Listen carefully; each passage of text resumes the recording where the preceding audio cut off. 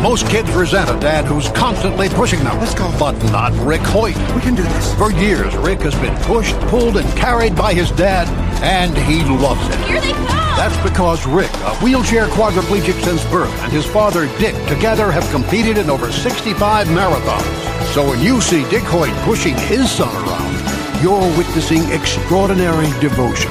Pass it on from the Foundation for a Better Life at values.com.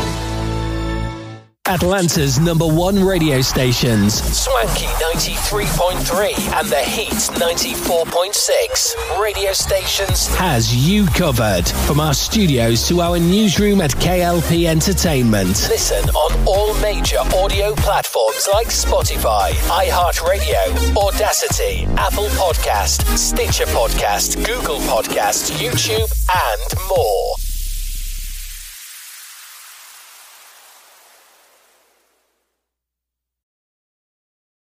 A few words for a successful life. Always ask why. Why? Tell the truth all the time. Why? Write thank you notes. Eat right, sleep right, and exercise. If you don't like your job, change it. Why? Be creative every day. Take a fun trip. You don't always have to do things fast. These motivating thoughts from Randy Pausch's last lecture remind each of us to live our dreams. Can I go now? My dog wants to play. Oh yeah, play with your dog. And with your kids. Motivation. Pass it on from the Foundation for a Better Life at values.com.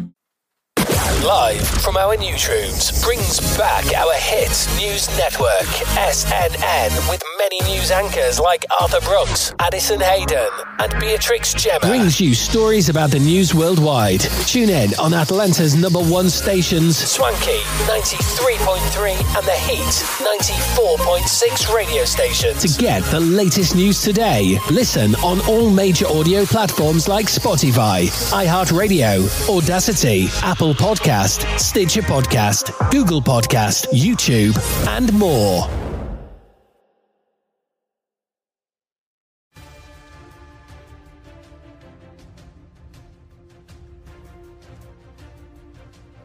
Hello everyone and welcome back to our channel of KLP Entertainment. Reporting live from our newsroom, this is SNN. I'm Beatrix Gemma. Here's your business news breaking for May 24th. Surgeon General warns of social media risks. Also, fighters take the war to Russia. Here's the latest at the end of Tuesday. Dr. Vivek Murthy, the U.S. Surgeon General, gave an extraordinary public advisory today, warning of the risks of social media use for young people.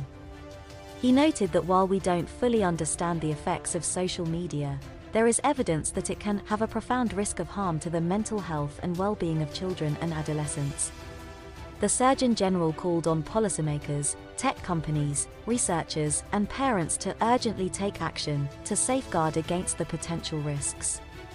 But the research on the impact of social media use on teen mental health is inconclusive, which Murthy noted in his report.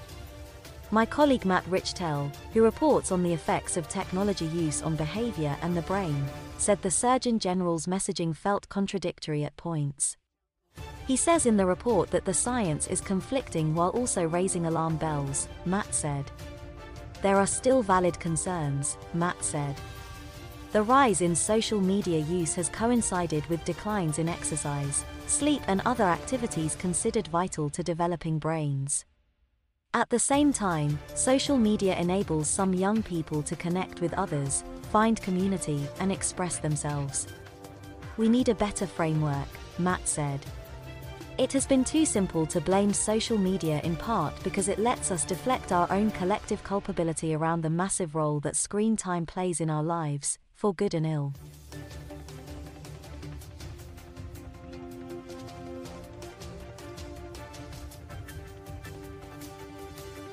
Now to significant breaking news concerning Arsenal. The club have just announced that Bukayo Saka has signed a new long-term contract with the club. We understand that Saka has signed a 4-year deal which will keep him at the Emirates until 2027. He's been at the club since he was 7 years old and has been one of Arsenal's best performing players in recent seasons. He has scored 14 goals and provided 11 assists this campaign. So Arsenal announcing that Saka will be there long term until 2027. got a few quotes as well, reaction to this news on Arsenal's website. Arsenal manager Mikel Arteta saying that it's great for the club that Bukayo has extended his contract. Retaining our best young talents is key to our continued progress, and Bukayo represents such an important part of our squad now and for the future. He says, as well as being a fantastic talent, Bukayo is a special person. He's loved by us all, and he's a credit to himself and his family for the hard work and commitment they have all made to get to this level today. Together with our supporters, we're so looking forward to enjoying Bukayo's continued development with us in the years to come. And sporting director Edu also added that it's been so enjoyable to work with everyone to extend Bukayo's contract. It is a very proud moment for us all at the club to work hard with Bukayo and experience his great journey from our academy through to our first team. Edu says Bukayo has now developed into one of the best young players in the game. We are looking forward to enjoying together this next stage of his career with us. Bukayo Saka will be at Arsenal until 2027. Every single day, over 73,000 new babies are born in India. I've recently become a new mother, and I still remember the day I was in the operation theatre and the doctor showed up, my daughter.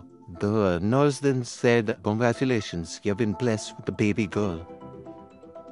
Nikita and Aniket are new parents, and their baby girl Trisha is one of the millions born across India this year, contributing to a historic milestone. India has now overtaken China as the world's most populous country. What does this demographic shift mean for India? And can India cash in on its new role as the world's most populous nation?